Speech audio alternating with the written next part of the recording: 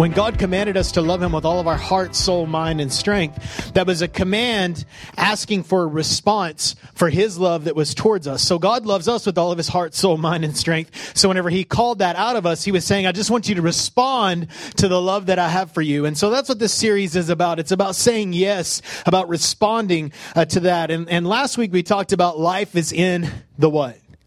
In the yes. Life is in the yes. You know, life is not found in the no. Now, in order to say yes, there's always a no involved, right? We can say no and there's not a yes, right? A no can be idle, but a yes has to be moving forward. But life is not found in the no. Life is found in the yes. It's in the follow. Jesus said, pick up your cross. And a lot of people pick up their cross, but they don't follow. And so Jesus wants us to pick up our cross, deny ourselves, pick up our cross, and follow him. So there was no life in the denying ourselves. There was no life in the cross. Come on, are you with me? But it's in the follow. The life's in the resurrection. Are you with me? And so Jesus put to death our sin, but we must say yes. We must respond to discover this life. This morning, I was at I normally go to Tom Thumb and pick up donuts and have some coffee and just spend a little bit of time with the Lord, looking over my notes, preparing my heart for today. They have a little Starbucks there. And so I go and I swipe my credit card to pay for the donuts. And there's this question that pops up on the screen, and it's like, do you want to support hungry children? How many of you guys have done that? And, there's a response. You can say yes or no. There's not like maybe later icon on there or I really feel bad about this. Hit no, right? How many of you guys know what I'm talking about? Because you know that if you're going to say yes to that, it's going to cost you something.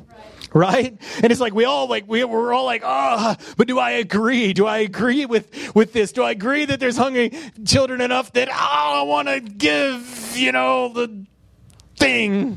Right? You guys know what I'm talking about. We feel guilty when we have to say no to that. Does anybody else, you feel that? You're like, you don't want anybody, you're kind of hiding, the little thing. You're like, no. I'll be honest with you. Most of the time, I hit no because I don't have the yes for it. Are you with me? And so yes always costs us something. And so what we're believing is, in life we have an opportunity to situations and circumstances that come our way. We can react to them, which most of us, that's our default mode reaction, or we can respond. And usually the reaction is kind of a no. I can't. No, go away. No, gossip. Yeah, I'll respond to that. I'll not do the right thing. Are you with me? And so we have this default that is very defensive. But God is wanting to change our defense to our offense, so where we respond positively. Are you with me? There's so much negative going around us. There's so many no's that are thrown our way. Don't do this, don't do this, don't do this, don't do this, don't do this, don't do this. But life is found in the yes. Life is when we respond to the good. And again, yes always means a no. But our default would be living in love-filled response to Jesus, not in a reaction to fear or the negativity that surrounds us every day. And so that's what we talked about last week to kind of set this series up. But today I want to talk about agreement. Everybody say agreement. Agreements. When we agree, we kind of nod our head. Why? Because when we agree to something, we're saying yes to it. We're saying it's a good idea. We love agreement, right? We love when people agree with us. Right? We love for that endorsement. We love when people are like, yeah, I understand, right? We love the way that feels. And equally, we hate disagreement. Right, we know the frustration of when we're talking to somebody and they don't understand. As someone that's preached, in front of people for about 20 years, when I don't see the connection when I'm talking, it's like, because I want people to get it. I want them to agree with what I'm talking about. And sometimes I'm looking and they're just like, I don't get it. And it's like, so we all know the exhilaration that comes when people get what you're trying to say, when they can agree with what you're saying and they say it's good. But we also know the disappointment and the frustration and the tension that comes whenever there's no agreement, right? And we know this sometimes when we're married or with our kids and we're like, I'm trying to get you to do this. And they're like, I don't agree with you. And so we all know this frustration that comes with disagreement. We hate the tension we experience when people don't say yes to our ideas, our convictions, and our choices. Let me tell you this morning. Agreement is a very big deal to God. Agreement is a very big deal to God. John chapter 17, verse 20. How many know that if Jesus prayed something, it's pretty serious? right? I mean, we can look at things in Scripture that are valued by the prayer that was prayed. Are you with me? Because when it shows that there's great desire for these things to happen. So there's several things that we talked about doing a series possibly this year talking about the prayers of Jesus. You know, they had the prayers of Jabez and the prayers of whatever. But I've really wanted to do a series on the prayers of Jesus. But today sees this opportunity talking about agreement. One of the things that Jesus prays, and we can see what his heart is. We can see what's a big deal to him. We can see what matters by the things that he spends time praying for. Right? It's the same way for us. Like, we say that things matter to us. We say that things bother us. We say all this kind of stuff. But how much time are we actually spending in prayer for it? Right? Or are we responding to it? I mean, if it's really a big deal, then you're going to pray about it, right? Come on. And so Jesus is praying about this. This is a big deal. He says, I am not praying only for these disciples, the 12, but also who will ever believe in me through their message. How many know that you are a result from the message of the disciples? They preached to somebody that preached to somebody that preached to somebody that preached to you. Right. And so Jesus is praying not just for them, but he's praying for us. Right here, 2014 Overflow Church. This is his prayer. I pray that they will all be one. Yes. Just as you and I are one.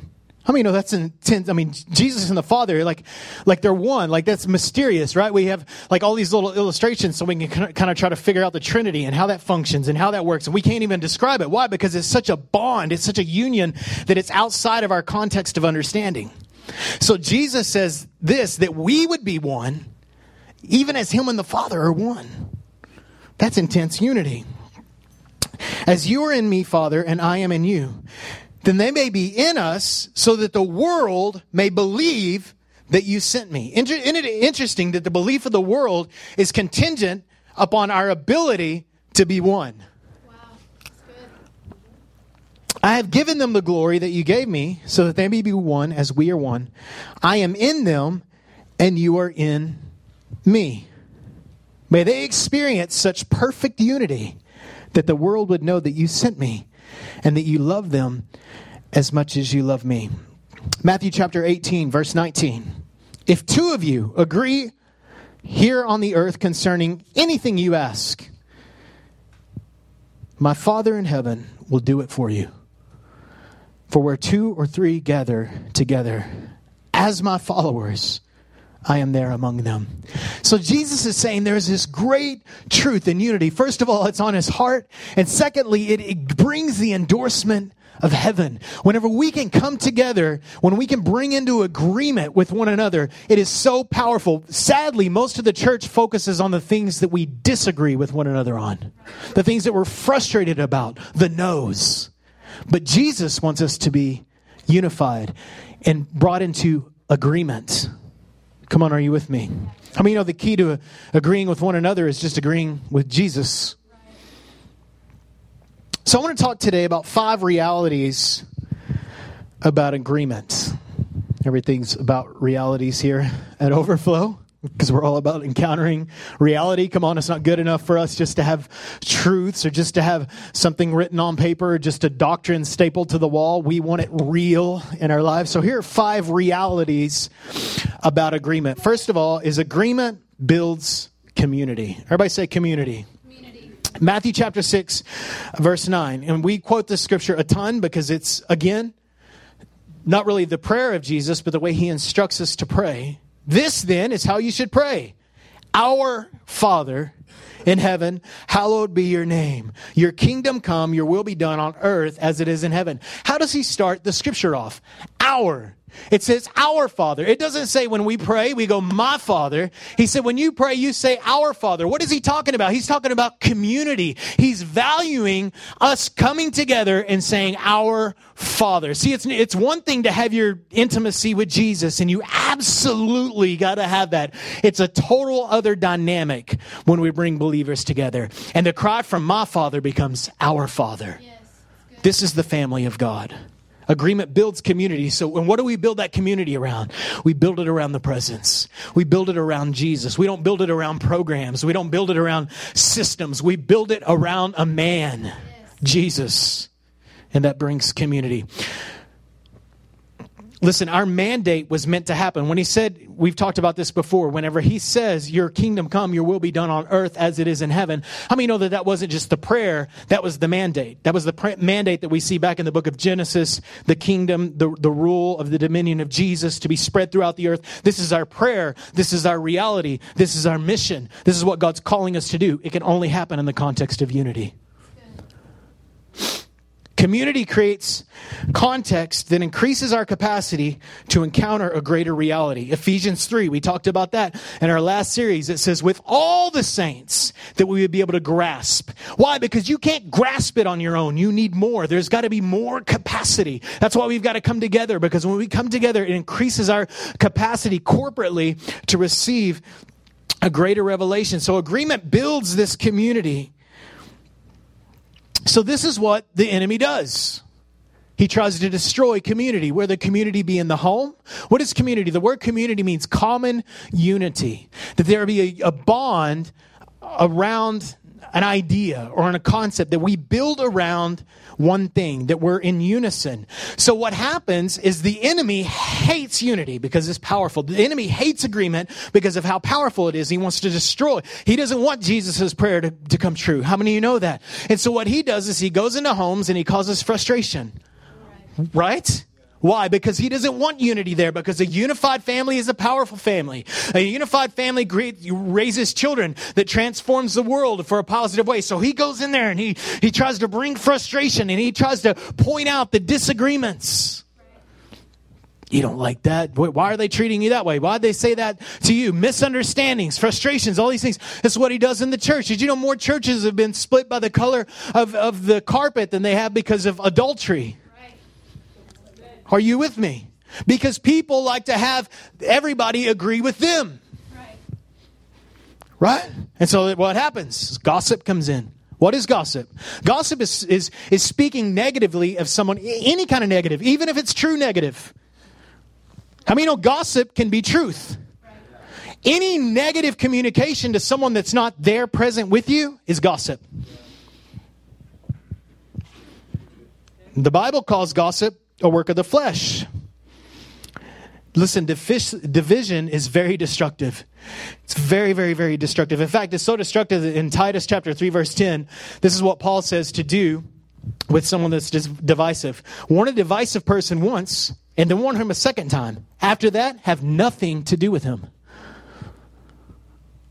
That's intense. Oh man, should we just love on him? Well, you love on him once. You love on him twice. And the third time, you love on him again. Right?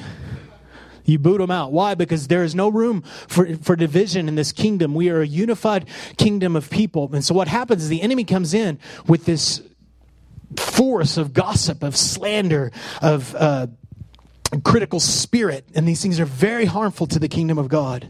Come on, are you with me? Negative.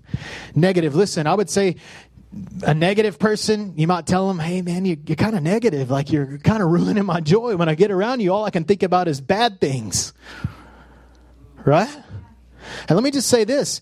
If someone keeps coming to you with gossip, you might have a bendable ear. Right. Proverbs 17:4 says, wrongdoers eagerly listen to gossip. So what happens is whenever we hear negativity and we hear gossip, are we hearing it a lot? And if we're hearing it a lot, it's probably because we have a bendable ear. So we got to be careful with gossip. Come on, are you with me? Slander, critical spirit, just negative speaking. There's no room for it in the kingdom. Why? Because it divides. It's a tool of the enemy. So God really hates it. And so he loves people that are doing it, but he hates the act because it's partnering with the enemy's schemes. Complaining. Complaining is draining. Complainers are drainers. Our son, Judah, he's 6. He has a tendency to be a little bit of a complainer. We don't make excuses for him and just say, oh, he's just kind of, it's just kind of, no. We correct him, don't we, babe? And so we tell him all the time, complainers are drainers. Nobody wants to be around somebody that's going to complain all the time because there's no life in the no. Right. Come on, are you with me? So community is important because there's got to be agreement there. So what we've got to do is we've got We got to remove the things that would destroy community. And those are the things: slander, negative, critical spirit, all those type of things. And build around the common bond, the agreement. Number 2, agreement brings exponential increase. Everybody say exponential increase.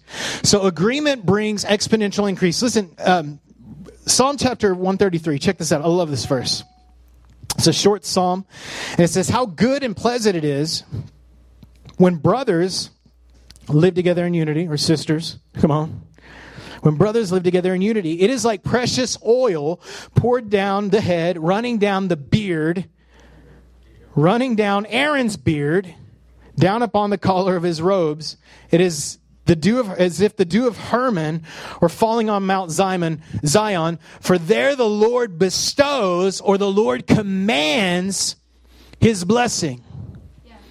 Even life forevermore. So when we are unified, when we bring into an agreement, it brings exponential power. What is it? It's God's commanded blessing. Did you know that God blesses unity? It's not even like God decides, let's see who's unified, I'm going to bless it. No, God set in a system of unity. So what happens is when we come together, there's this thing called synergy. I mean, you've all heard of synergy. So what happens, there's this rule called synergy. And synergy is basically God's commanded blessing. It's like God set this thing into motion called synergy, that when two people come together, let's read the definition. Synergy is the interaction of multiple elements in a system to produce an effect different or greater than the sum of their individual effects. So what synergy is like this. If I can lift 100 pounds and Leslie can lift 80 pounds, 100 pounds. If I can lift 100 pounds and Leslie can lift 100 pounds, together, we can probably lift like 300. Right. Not just 200. This is the power of synergy, because we can accomplish more together than we can individually.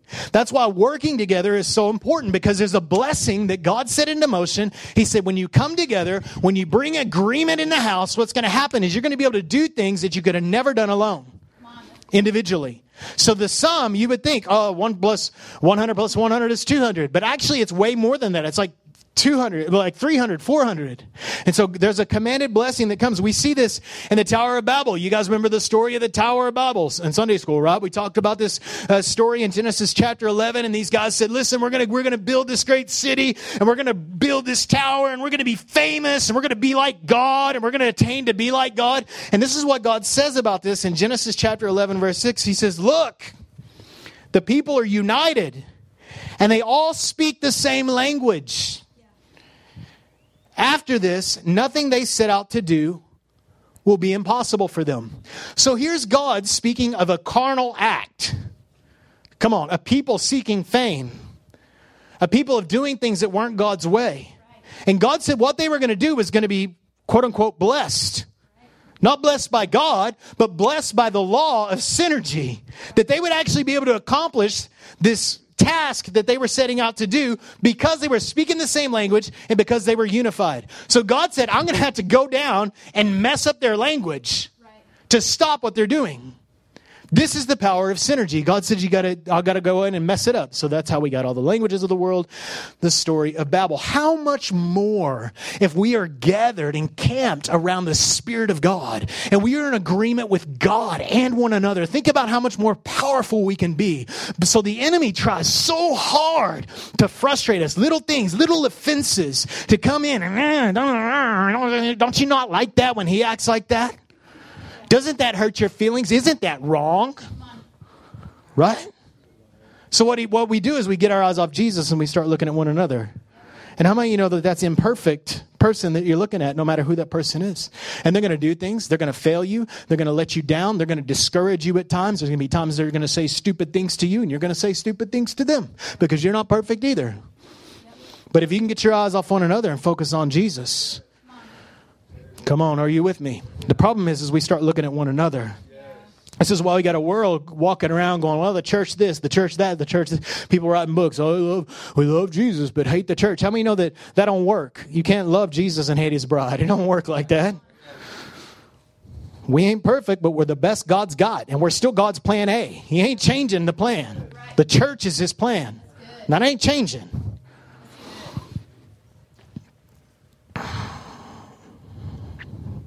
You know, the book of Acts, I love this. Acts chapter 2. It says, when the day of Pentecost had fully come, they were all in one accord in one place. That's what kind of car the disciples drove. Accord. Yeah, that's a preacher joke. That's a bad one. Most preacher jokes are really bad.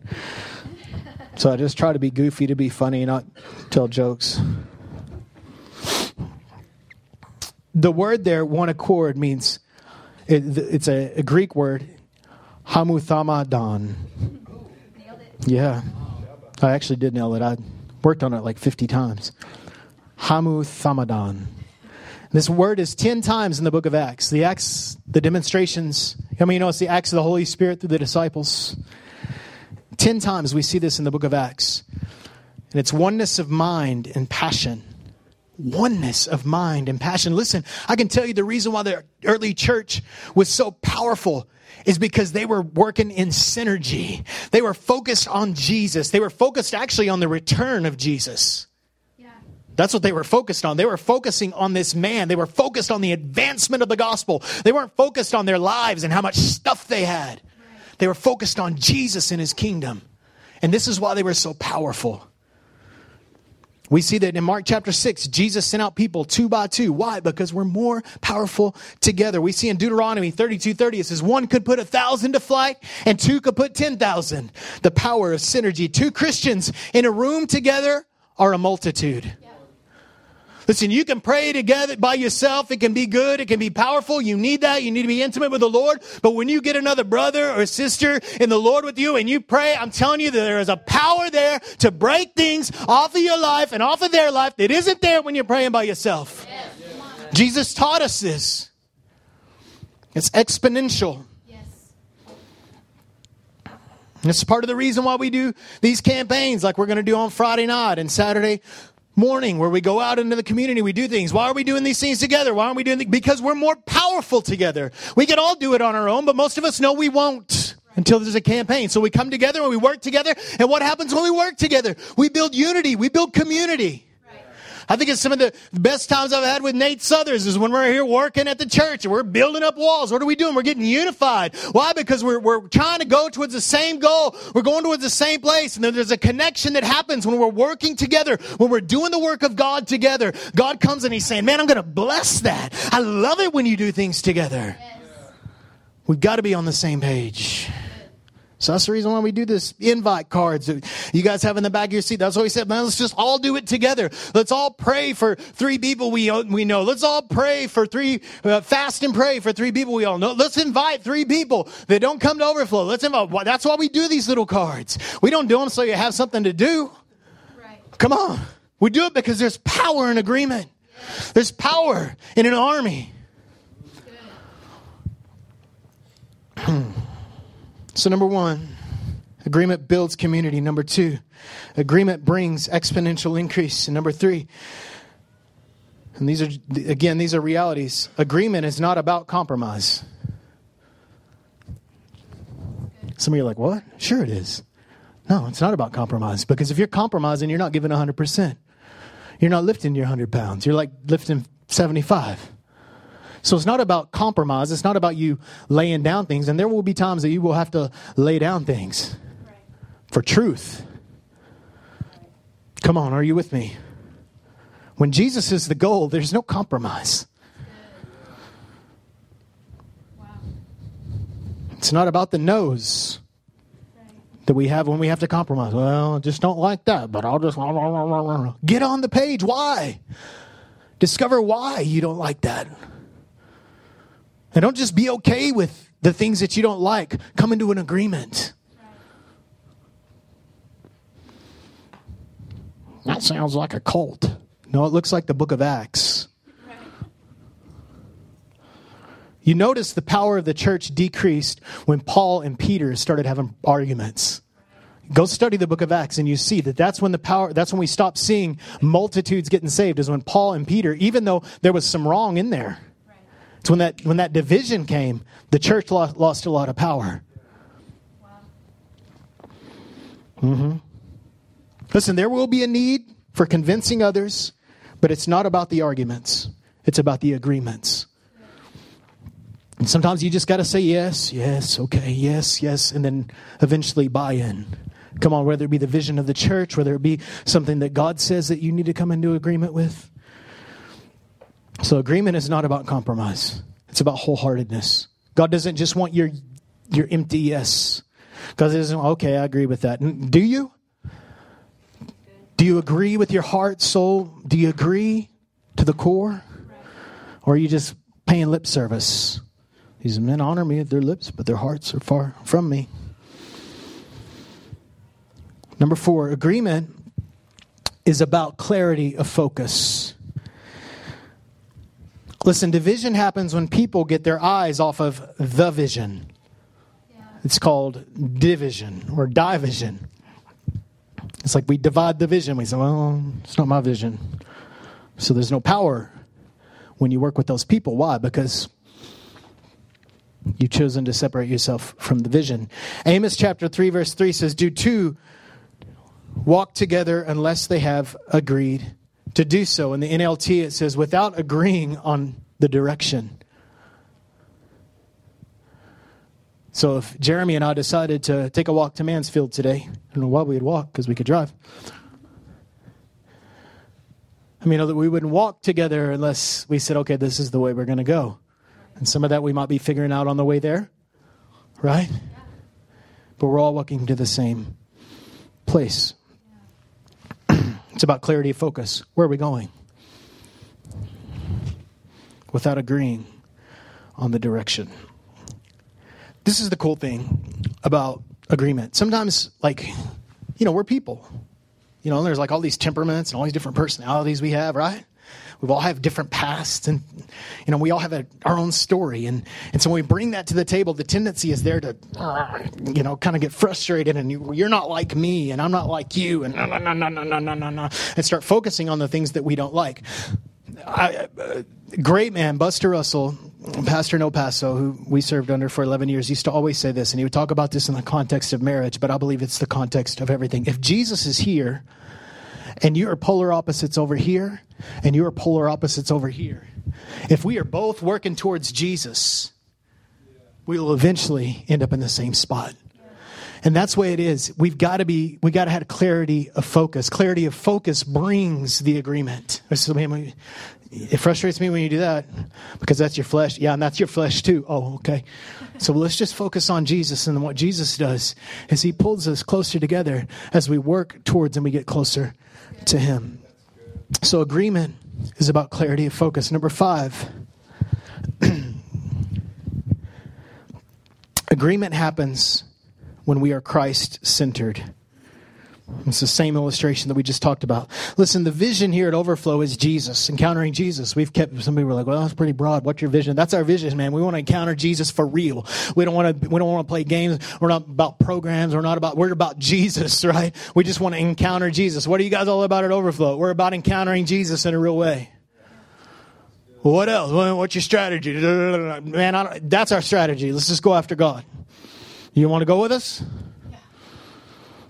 So that's the vision. But listen, the vision is the vision of the kingdom, the advancement of the gospel, the advancement of God's government, if you will. It's God's rule. It's his domain. So what we're doing when we tell people about the gospel, we're saying Jesus needs to rule here.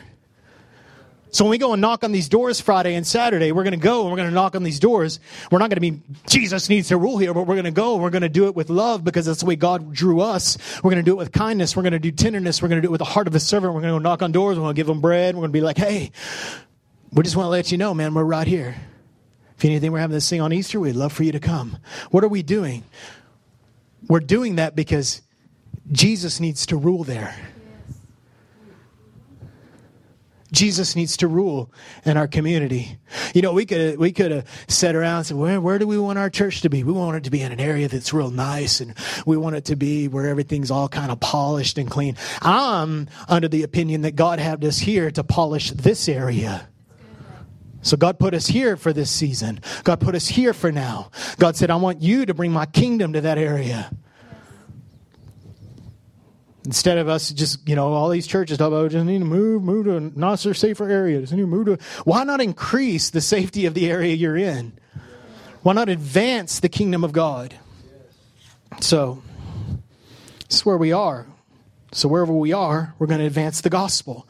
Wherever we are, we're going to advance the kingdom. Wherever we are, Jesus is going to rule. Yeah. That's our mission. Listen, if you want your family or your marriage to be unified, center around the presence of Jesus. Don't focus on personalities, frustrations, and all the things that you're irritated about. No. Because it's not about you. You don't have to compromise. You just focus on Jesus and He works out all the details because we're becoming like Him. Yeah. Being Christ-centered means that we've decided to live in agreement with God. So we've said, yes, God, your ways are good. Yeah. Your ways are right. Your promises are true. We agree. We agree that Jesus is the way, the truth, and the life. This is what Christianity is about. God said, this is my plan. This is my idea. And we said, that's a good plan. That's a good idea, God. I'm going to follow that. Yeah. This is what Christianity is. It's agreeing with God. Listen, the greatest tension in life occurs when we live in a disagreement with God. Wow. We talked earlier about the tension of disagreement. Listen, the tension of your life, the peace of your life, the joy of your life is all dictated by one thing. Are you agreeing with God? Are you agreeing with God when your job situation is terrible? When your spouse isn't acting the way they want? Are you agreeing with God's promises? Or are you allowing the situations, the circumstances around you to dictate your peace, dictate your joy? Listen, you are unshakable. You are unshakable because, as it says in Hebrews chapter 12, that we have received a kingdom that cannot be shaken. Yes. Listen, your joy is unshakable because it's rooted in Jesus. It's not rooted in your situations. It's not rooted in your circumstances. It's not rooted in your job or who you're friends with or who hurt your feelings this week. Your joy is rooted in Jesus. Your peace is rooted in Jesus. It doesn't matter what's going on in your life. It's all about Him. Yes. And so the tension comes whenever we don't agree with what He said was good. When we don't agree with what happened on the cross. God loves you and He finds pleasure in you. But that doesn't mean that He agrees with you. So not, I feel like that's kind of the main thing, with, people talking, American church. I would say, really, if someone said, what is it? I think it's like, we just want God to agree with us. We want God to endorse what we're doing. If there's a problem, which there is, which we don't focus on a lot, we are imperfect, but we're the church. The problem is that we don't really agree with God. We don't follow the Word. We don't do what the Word says. We don't advance the gospel. We don't think it's good enough. So we live differently. And so we live in tension. We must agree with God.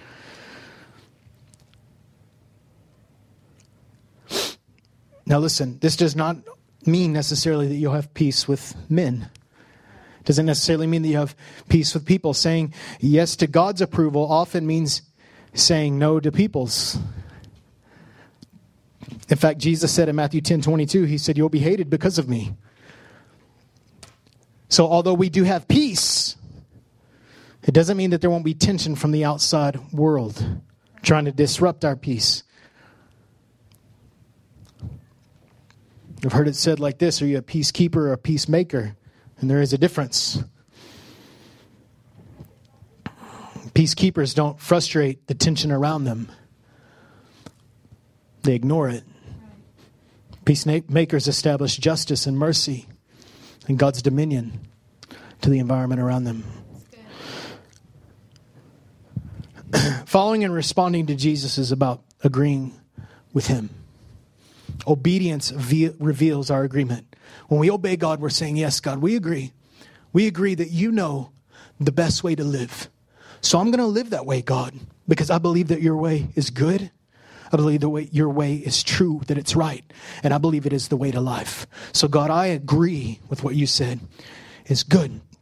But when we sin, against God, we are saying that we don't agree that his way is better. When we don't pray, we are saying, God, I don't agree. I think my time is more important. I don't have time to pray. Therefore, prayer isn't important. I don't agree that it's important, God, so I don't pray. The reason why we don't pray is because we don't agree that it's good. We think it's novel, it's admirable, but we don't do it because we're not really in line. We're not in agreement. We don't tithe.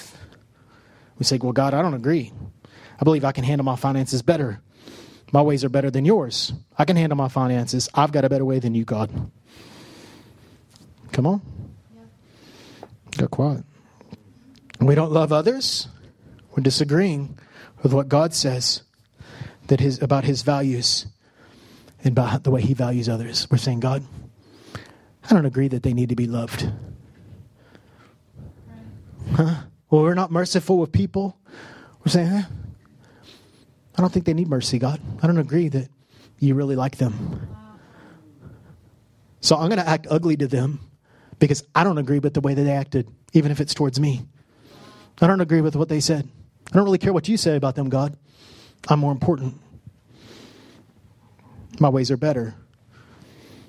No, our agreement is that his way works, and his ways are better, and that his promises are true and good.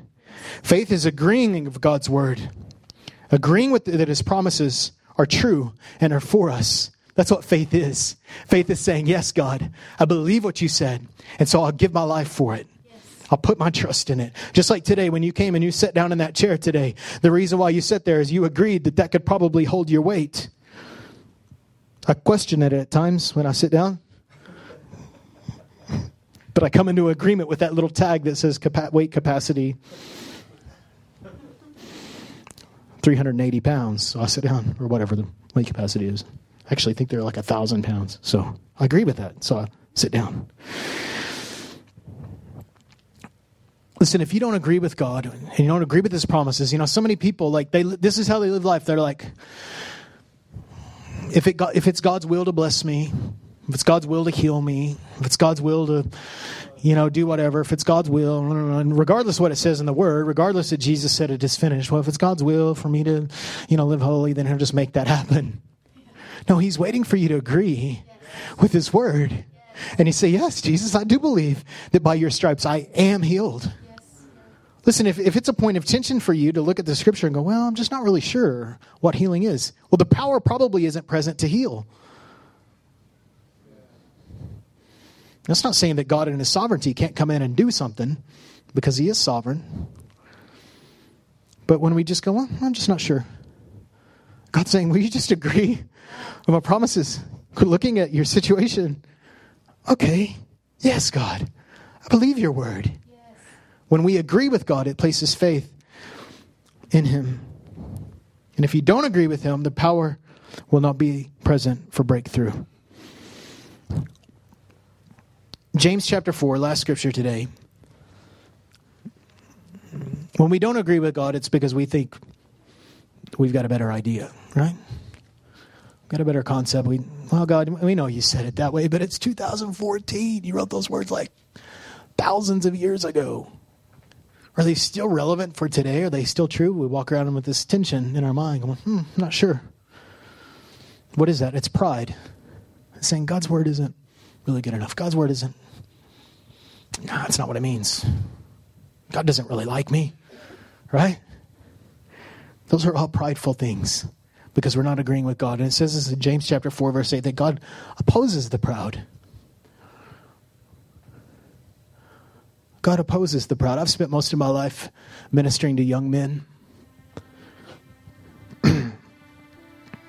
One of the things that frustrates me most is pride that's usually associated with young men. And this isn't a slam, because I've been there and I still am in a lot of ways very prideful.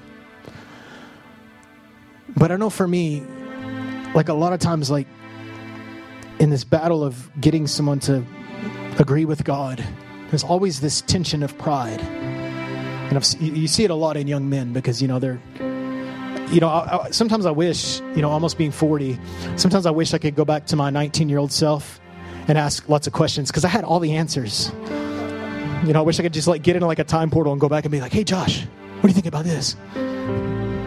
Because I knew everything. Everything. And it's not really so much that I know less. It's just, retrospect, I'm like, well, I really don't know that much. Because it just got real. And those answers aren't working that I had. So what does it do? It forces me into humility. It says, I don't agree. I'm not sure. Humble myself. And I love what James says, that God opposes the proud. That when we are prideful, when we say my way is the way, when we're so, listen, we got to be firm on our beliefs. Come on, there's some things that we've just got to be firm on, and we know the way God is. There's black and white. But when we're so caught up in us and our opinion and what we think is right, and we're so dogmatic about it, and we're so full of pride, even sometimes whenever what we're saying might be right, it sets us in opposition towards God, because that prideful spirit, that's what it does. It's saying, I don't really need God. I don't really need his presence. I don't really agree that his word is true. And so it sets us in opposition with God. Why? Because he's the king.